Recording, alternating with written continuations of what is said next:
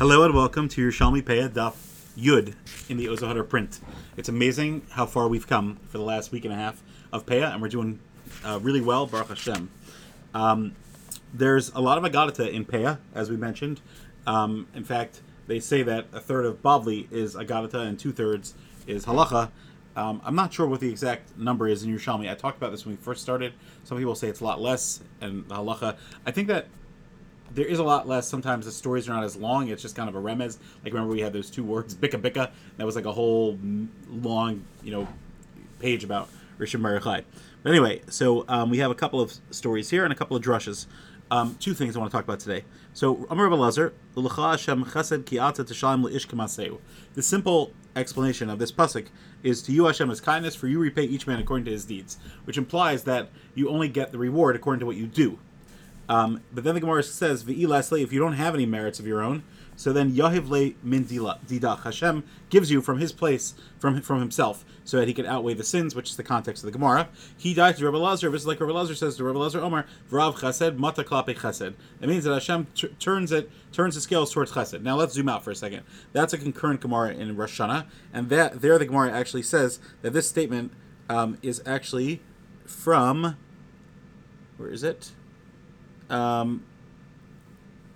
It's Beis Hillel Shita in Bavli Rosh Hashanah Daf Yud Zayin Amud Aleph. However, here it's called a Rabbi Lazar Shita L'chora, not because it's arguing, but simply because he's the one who explains it. And I never understood it that way. Mata Klape Chesed just meant, I thought Hashem gave a certain push or a certain focus. Here it's literally saying Hashem gives you for free. But then if that's true, and how do you actually read the pasuk, which says that the Shalim L'Ish K'maseu, you get according to your action only? So no, the pshat is that Ki'ata the Shalim L'Ish K'maseu, you pay him as if he has those actions. That's how the Mefarshim explain it. But there's something very deep here, and that is that Man the Navach Midilei Navach, like the Zohar says, Hashem put us into him. Put him into us. He gave us a life. And so Hashem is actually, as our father, Kaviyachol, he is actually able to tap into his own kindness, so to speak, which Chazal describe as storehouses of kindness, and actually put a person back on his feet and make it that, no, this person is a Baal Chesed, and bring him to Olam Haba. Now, exactly how this works with Schar V'Onesh, and does this mean that a person could waste his life and not have to pay for it? Obviously, that's not what it's referring to. We're not encouraging dysfunction, but there's an element of Hashem's giving as if he himself earned it. Very, very interesting thing.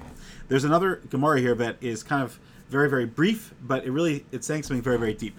Rav Yirmiyah says, and there's something very significant here, that if a person watches himself from an Avera 1, 2, and 3 times, so Mikan ve'elach HaKadosh Baruch Hu Mishamro, Hashem will actually safeguard him to make sure that he doesn't actually stumble, which is amazing. Why? Because the pasuk says, Hein kol ela yifal kel pa'amayim shilosh im gavar, which means that he protects you. And Rav Zera says, as long as you don't regress, you can't just take advantage of that. Now listen, Matam, what's the source? So the pasuk says that a 3-ply cord won't be easily broken. And this is a very famous pasuk in Koheles, Perak Daled.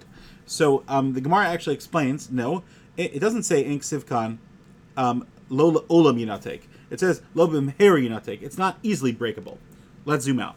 There's a kasha that Rav Chaim Volozhin brings from his brother, Rav Zalman Volozhin. Rav Zalman Volozhin was basically, the way that they explain him, he was the, I believe, younger brother of Chaim Volozhin, who I believe, but if it was older, who literally was supposed to be the next Vilna Gaon. He was a Gaon Adir and a tremendous tzaddik, and he died tragically very, very young. And the things that we have quoted of him are amazing.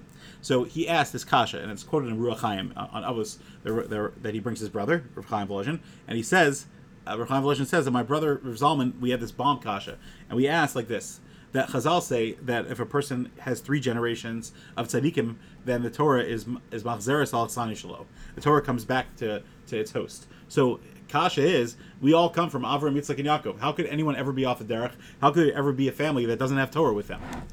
So he said it's a bomb kasha and bothered a lot of people. And Rav Zalman Volozhin explained that it's machzeres al tzani shelo, but you have to open the door. If you don't open the door, then it'll go away as well. So people that turn away, it'll go away. And he says it's meduik in this pasuk. Achoda Mashush, yes, that 3-ply cord is not lo b'meheri yinatek. It's not quickly broken, that's true, but it doesn't say Lola Olam Yinatek, which is exactly what this Yerushalmi is saying. That it is breakable, Rahman al-Litzlan, but it just means that it will hold up at first. So it's an amazing thing, and we should all be zocha instill those 3 generations in our family so that we can have Lovim Her Yinatek and a focus on godless that spans the generations. Have a great day.